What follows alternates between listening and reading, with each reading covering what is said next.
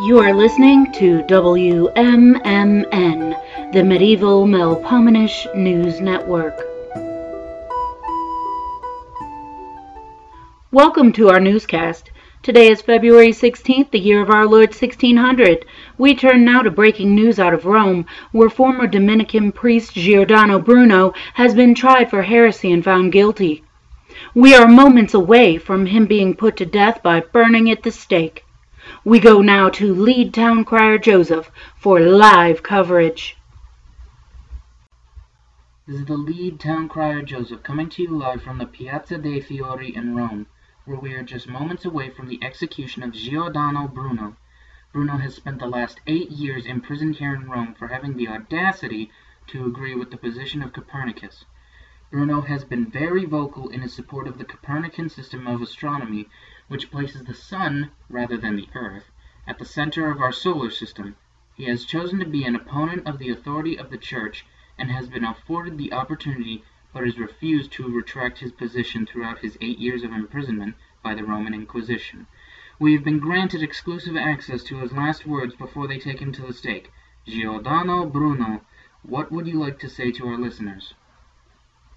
Innumerable suns exist.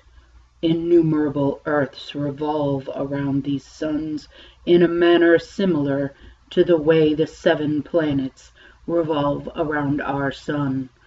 Living beings inhabit these worlds. It appears those truly are to be his last words.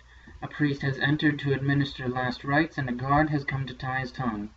It is apparent the Church does not intend to allow Bruno to address the steadily growing crowd in the courtyard. Now it appears they are ready to take him to the courtyard. Quite the crowd has gathered to watch the event as they are leading Bruno to the stake now. His hands are being bound behind him, and they are binding him about the waist and shoulders. It appears another church guard is approaching. I can't quite tell what it is he has in his hand. He is placing it around Bruno's neck. It appears to be a leather satchel of some sort. We have just been informed it is gunpowder. In an act of mercy, they have placed a satchel of gunpowder around his neck to speed his demise. This will put him out of his misery a lot faster than had he been executed without it. The time has come, he has been fully prepared, and the guards have stepped away. The crowd is going silent as the pyre beneath Bruno has been lit.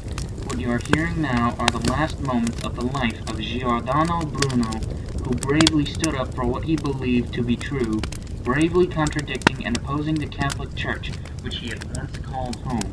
As his ordeal comes to a close, and the light dims on what was once a promising life of a priest, now turned heretic, we take you back to the studio.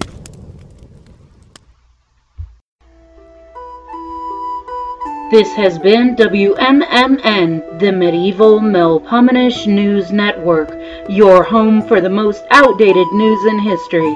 Be sure to tune in next time. Until then, fare thee well.